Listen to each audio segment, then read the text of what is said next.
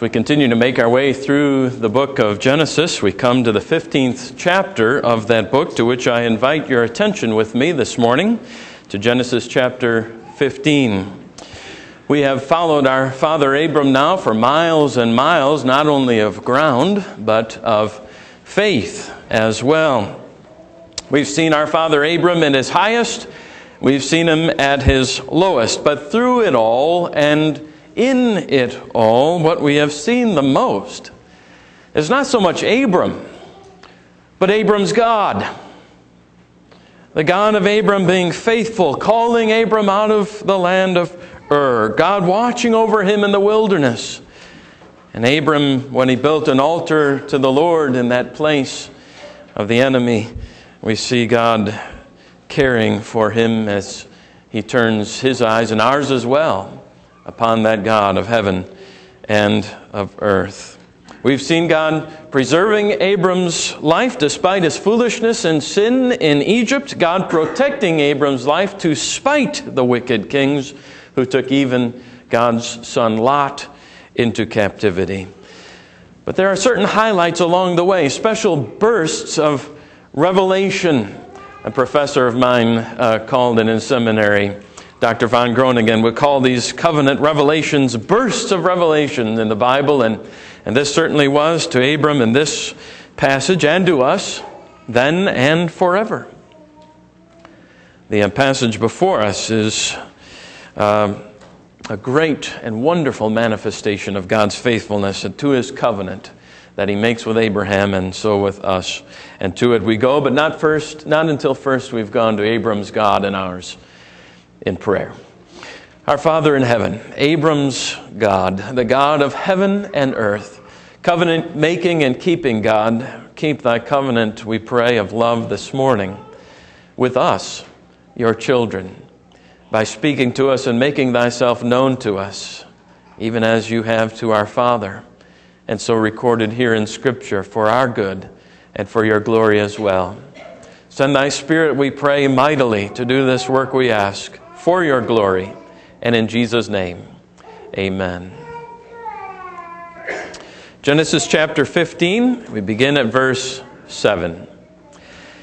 And he said to him, I am the Lord who brought you from Ur of the Chaldeans to give you this land to possess.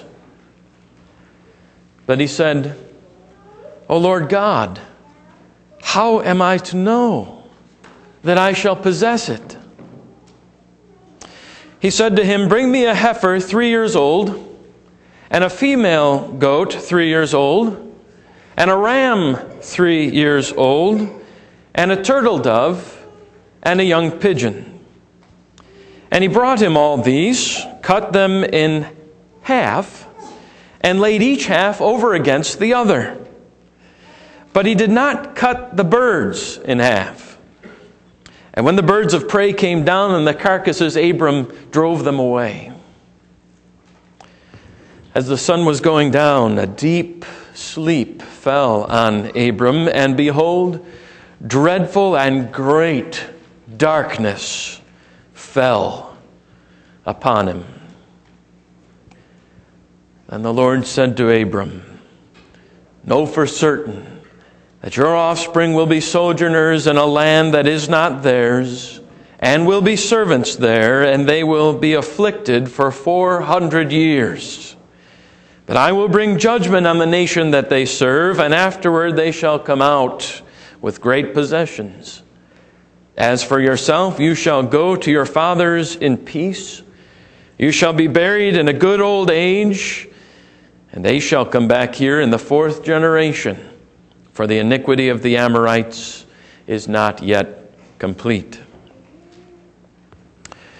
When the sun had gone down and it was dark, behold, a smoking fire pot and a flaming torch passed between those pieces. On the day the Lord made a covenant with Abram, on that day the Lord made a covenant with Abram, saying, To your offspring I will give this land, from the river of Egypt to the great river, the river Euphrates, the land of the Kenites, the Kenizzites, the Cadmonites, the Hittites, the Perizzites, the Rephaim, the Amorites, the Canaanites, the Girgashites, and the Jebusites. Weird. That might be our first reaction, our first temptation to say in response to this passage, especially that part about the animals and the smoking fire pot and the torch. This is just plain strange to our sensibilities when we truly picture it in our mind. Think of it now, the gore, the bloody gore of it all, really, it verges on the gross and despicable.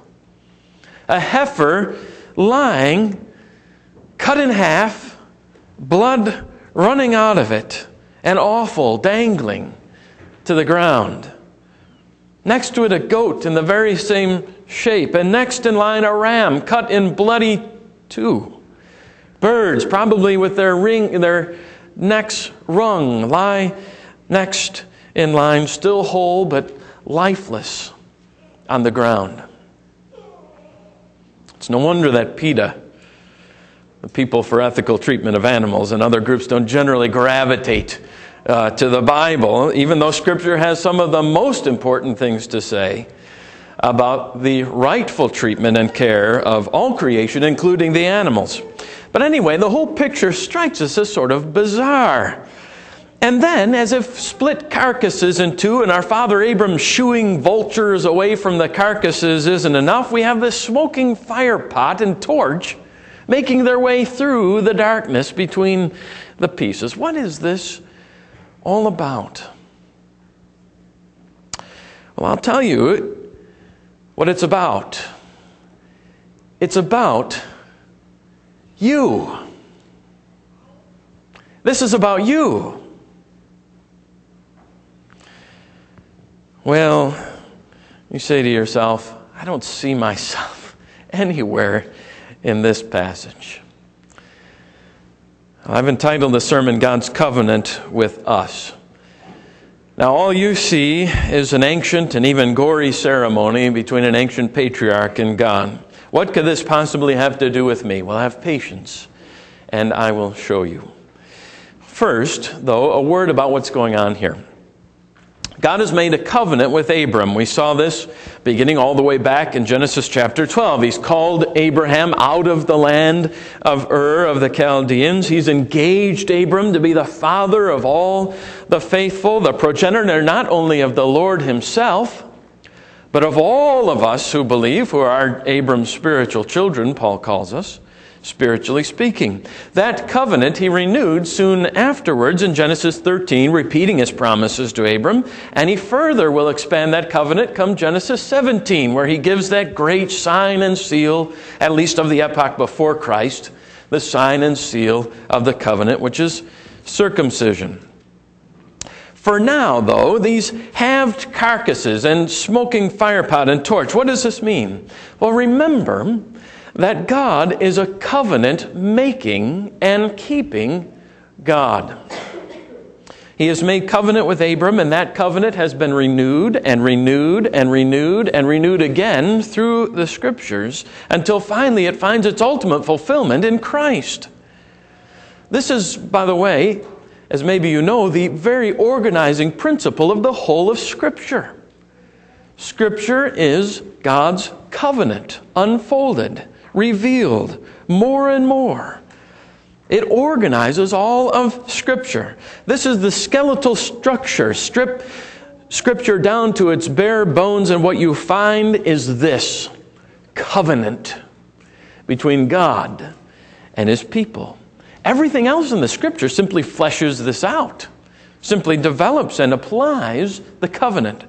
Now, Abram, you remember, has just won a great victory against those four kings. But his faith is still being stretched. We saw that last week. Now, Abram's not doubting God here. He's not questioning God in an accusatory way, not at all. He's not shaking his fist at God and demanding from Him that He explain Himself in prayer. Instead, what we might say, we find Abram folding his hands in prayer and pleading with the Lord now. Last week it was this: God, how can you reward me since I don't have an heir? An honest enough question, fair enough question. God disposes of it quickly, remember, with a quick walk with Abram out into the crisp night air and a long gaze upon the stars, and the assurance that as the stars are, so shall your offspring be. Now, another question. You say to me, O God, you say to me that I'll possess the land. But, verse 8, O Lord God, how am I to know that I shall possess it? Another fair enough question. He's not sinning in asking it. He's not rebelling against the Lord here, as others have in the Scripture would, by questioning God, by demanding from God in their questions of this God who is the knower of hearts, the discerner of all of our thoughts. He knew that those questions were not simply honest, but actually rebellious and wicked. But here the friend of God asks simply, how may I know this? Now, in that time and day, and actually for hundreds and hundreds of years around Abram's time, there was a custom in the ancient Near East. There was a custom in which men would make covenants between each other, promises. We might even call them contracts between each other, one party promising to do thus and the other party promising to do so. Masters would promise care to their vassal slaves on the one hand, and then the vassal slaves would reciprocate with promised obedience and subjection to their masters. They would enter a contract, a covenant. We enter contracts all the time, don't we? We talk to the man who's got that used Mustang in the driveway, and then we've got the hot little $1,500 sitting in our chest of drawers at home, ready to buy. And so we contract with him with a handshake, keep the Mustang in the driveway until I get home, get the money, and get back here and buy it. Today, we still make contracts in the form of mortgages. We sign that we promise to pay this mortgage. We enter into a contract and we promise against that mortgage everything, including our oldest child. Now, in the case of the latter, there are usually penalties written into these contracts. We promise to pay our bill every month, or we surrender the family car, we surrender the chest of drawers, we surrender everything unless we don't keep this promise. We promise to fulfill in our contracts at work a certain amount of work, a certain amount of product to our customer, or we will suffer the penalty of not getting any return on our product if we fail to fulfill the job. Well, that's sort of what's taking place here in Genesis 15. It's a contract. We might more properly call it a covenant, as the Scripture prefers to do. Only the stakes, you see, in this covenant are much higher than the family car or some financial penalty. The stakes of this covenant are revealed by the way the covenant is sealed. They pass through the halves of dead animals bleeding all over the ground. And what the parties are saying is this: may this happen to me and more if I do not keep my side of the covenant. Now, in a typical covenant, the parties would take turns. One would go through the halves, and then another one would go between the halves, so that both of them were agreeing, promising something, both of them taking upon themselves the penalty of failing to keep this promise. But here, don't miss this. Here, only one passes through the halved animals and the dead birds. Not both, but one. Who is it? Who is it that passes between the animals? It isn't Abram. Never once passes through them, never makes any promises. It's God. It's God who passes through and makes this covenant. Which brings me to the first point. First, in God's covenant with us, God acts unilaterally. That is to say, He acts by Himself. He acts alone to make His covenant with us. It is not as if God and Abram sort of put their heads together to come up with this idea, let's make a covenant, a promise, then we'll take turns passing between the animals. No, God initiated the covenant. We saw this already back with God drawing Abram out of the land of Ur. Not for anything in Abram, not because Abram was somehow more attractive to God and sort of drew his attention to himself because he was better than the rest. No, solely, only because of God and His mercy and His grace. Then He seek out Abram and take the initiative. And in the same way, God alone continues in this covenant now. When He cuts this covenant, He has continued faithful to Abram, even in his foolishness and fear of man in Egypt. Now, not as equal partners, but of God's doing and God's alone. He comes to Abram and He reminds him, I am going to give you this land. I am going to give it to you. And here is my promise.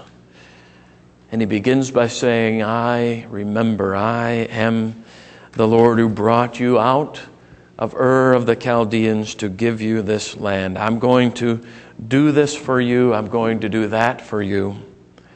I'm going to give you an heir, all the rest of the promises. And here it is God speaking. It is God doing. It is God giving. It is God promising. It is God fulfilling. It is God creating this relationship where none existed before. It is God, it is only God, in the manifestation of the smoking firepot and the torch passing between in that bloody path. And so it remains in the rest of the Bible. All of the rest of the unfolding of this covenant, the promises made to Abram, right down to us, right down to our little ones sitting with us here in this sanctuary. The promise continues the same. My sheep hear my voice, and they follow me, says Jesus. No one can come to me, says Jesus, unless the Father draws him. What has really changed, Christian, since the days of Abram? I ask you, what has changed? God comes to us the way He came to Abram. God draws us, even gives us faith as a gift, Paul teaches us, so that we may receive His gift of eternal life. We have nothing, we have absolutely nothing that God did not give to us, including our salvation. It is all His doing, from beginning to end, and none of our own. We were, as we sang a few moments ago, fast bound in sin and nature's night. We were in the dungeon of death, not asleep, but dead, when God came to us, when the torch filled the place with light. And so we can give ourselves no credit, none, for our salvation. No pat on the back for having come to God. Only God gets the credit for this and the glory. And to Him we give all praise and honor, for apart from Him we were dead in our sins and trespasses. We were lost in utter darkness. We were separated from Him by our sin across a gulf that only He could bridge. Only He could fulfill. Scripture will continue from Abram's life forward to develop that truth over and over and over again in any number of ways.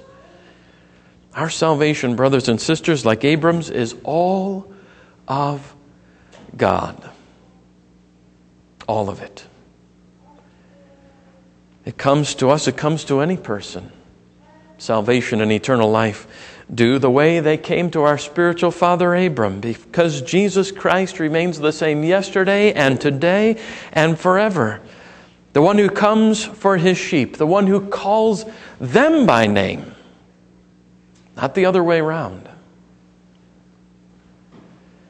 That's the first point. This covenant is a unilateral covenant. It is God acting and God acting alone. But we receive the grace, and He is the giver of it to us, and all these things He gives to us unilaterally. Second, we learn from this whole encounter that God's covenant to us is not only unilateral, it is also, second, personal. Personal. That is to say, it is a personal application of God's grace to us, not the performance of works by us. These things we see in God's covenant with us, not filled with ways that we should make ourselves right with God, but with ways in which God reveals that He makes us right with Him through a personal covenant with us, a personal relationship with us. Now, how different this is from all of the other religions of the world. Have you ever noticed this? You listen to Islamic writings. You listen to what motivates Islamic terrorists to fulfill their gruesome tasks. Or listen to the Quran at all. Or listen to rabbinic writings or the teaching of any number of religions, including, alas, corrupted Christianity. And what will you hear? Time and time and time again, this is what you will hear. Do this. Be this. Perform this. Fulfill this. And then God will be pleased with you. Then you will earn God's favor. Then you may be sure to enter into paradise. Some form of service, some form of obeisance, something rendered from us to the Lord to gain His favor. Meanwhile, in such religions, God, in whatever form He or she takes, remains in the distance, off on the top of a mountain, largely disinterested and disengaged in the life of man. Else He's so amorphous as to be almost meaningless, as spread out as the tree and the flea and me. Here's the great significance of God's making a covenant with us, personally, for salvation. It makes our salvation a personal relationship with the Lord, in which relationship He comes and wraps His arms around us, His arms of grace and mercy and love, and says, I covenant with you. My child, I make you my child. By my love, by my grace, you are mine. A living relationship we have with the Lord, not a set of dead rules and regulations by which to make ourselves right with Him. Not rules, but a relationship. That's what God gives to us primarily and first of all, because it's the same covenant with us today in Christ Jesus as it was with Abram. For our Lord Christ changes neither yesterday nor today nor forever. And in that covenant, God comes to us and He speaks to us, and we speak to Him in word and prayer. We hear, even in our worship this morning. Has not our worship been just a conversation between us and the divine? Him calling us to prayer, us singing His praises, Him calling us to confess, us falling down before Him and confessing and opening our hearts to Him. His coming back with the healing balm of forgiveness and pardon of our sins. Back and forth, a divine conversation. We hear Him ask us questions, we answer, and vice versa. There's promises, there's vows, there's a conversation between the divine and human. In fact, does not the Scripture describe all of salvation in this way? Knowing God. Knowing God. Amazing. Absolutely astounding. Which is why it is our church's own theme, to know Christ. For that is salvation. And then to make Him known, which is salvation for others. That they should come into the same covenant with us, drawn by the grace of God.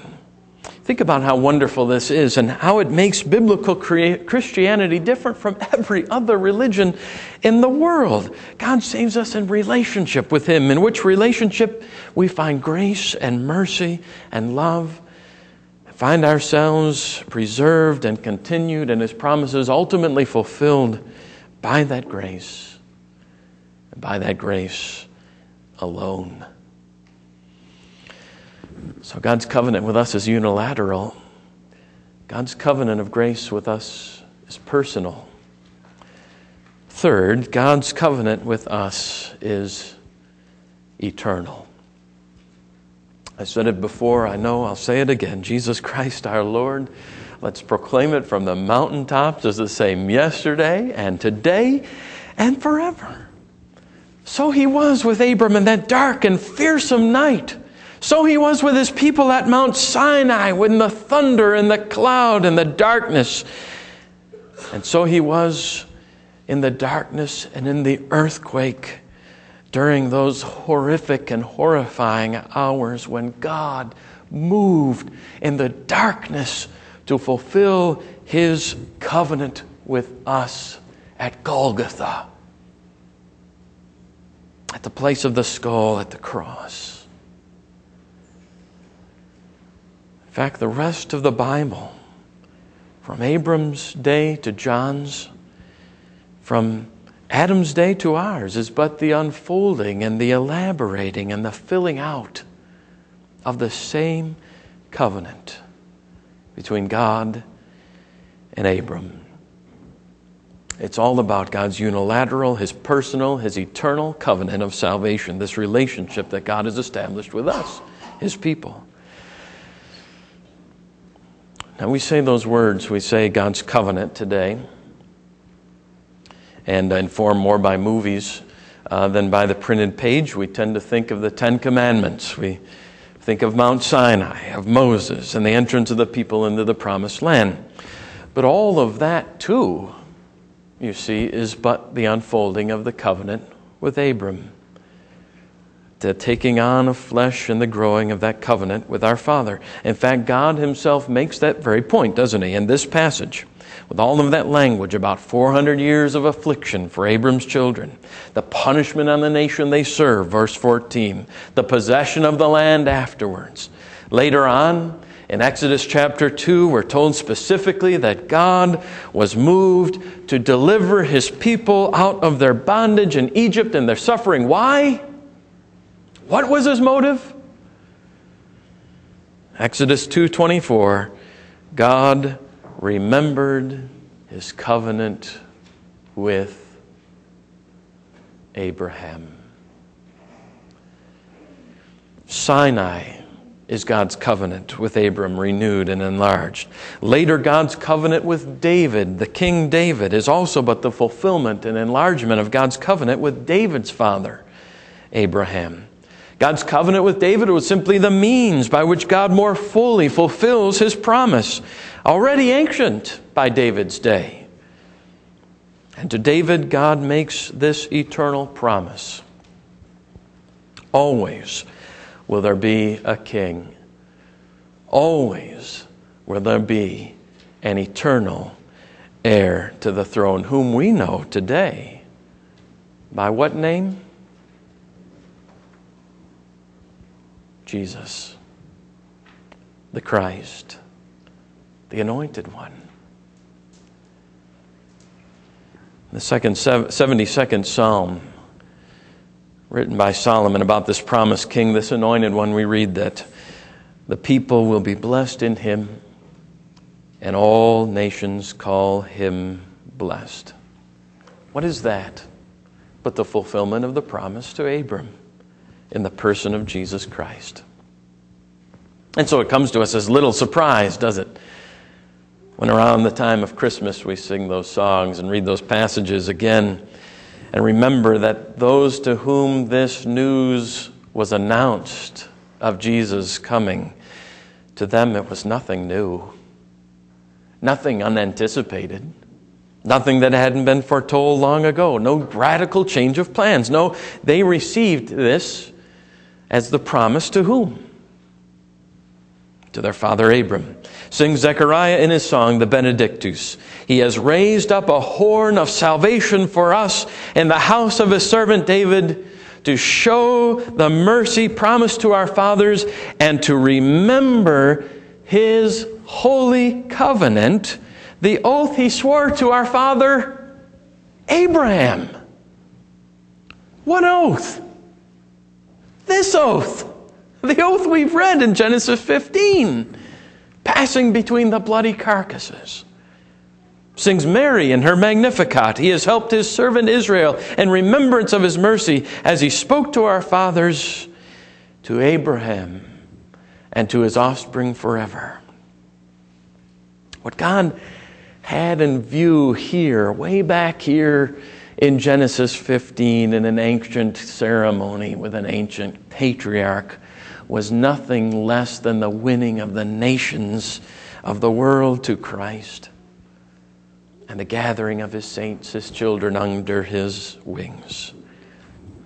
And Scripture makes it perfectly clear that the saints of old have always understood this, that God's covenant was not merely for a piece of real estate along the Mediterranean, but for a better country, a heavenly country, as the writer of Hebrews has it, that would last forever and ever, for eternity. In other words, there is but one covenant in the Bible, and it begins in a certain sense right here, back in Genesis 15, with our father Abram, and it continues to this day and will forever until we inherit shoulder to shoulder with our father Abram and all of his children, on that day and forever, the blessings of that promised land, the eternal Sabbath rest. Now, one matter needs yet to be said as we prepare to go to the Lord's Supper, and that is this. Our father Abram pled with the Lord, "How can I know? How can I be sure of your promise?" The smoking fire pot and the torch passing down that bloody path, that was God's answer. It was as much as to say, "I promise," says God on oath, "I solemnly swear to commit myself as Almighty God to do this. Death itself may be necessary, but the promises of this covenant shall be fulfilled." As if it were not astounding enough that Almighty God should bring upon himself this malediction of death in oath, then what must it be when we look at this table and consider what he has actually done? For Jesus Christ has fulfilled that promise in his own blood and his own body. God has given his blood, his body to us, He has fulfilled his covenant to Abram and to us by undergoing the curses of that covenant for us, his own flesh and blood to pay. What happened on the cross, brothers and sisters, did not happen in a vacuum. What happened on the cross was the continuation and the fulfillment of a promise made to our father Abram with a smoking fire pot and a torch passing between halved carcasses. Just as it was promised in darkness and in awe, so it was fulfilled the same way when a great darkness fell and covered the land. And our Lord Christ, his own flesh torn, his own blood pouring out upon the ground, cried out with his very last breath, "Father, into your hands I commit my spirit."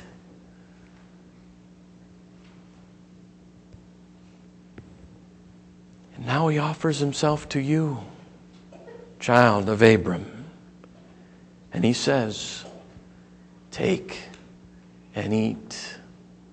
This is my body given for you. Take, this is my blood of the covenant shed for many, and drink ye all of it." Amen.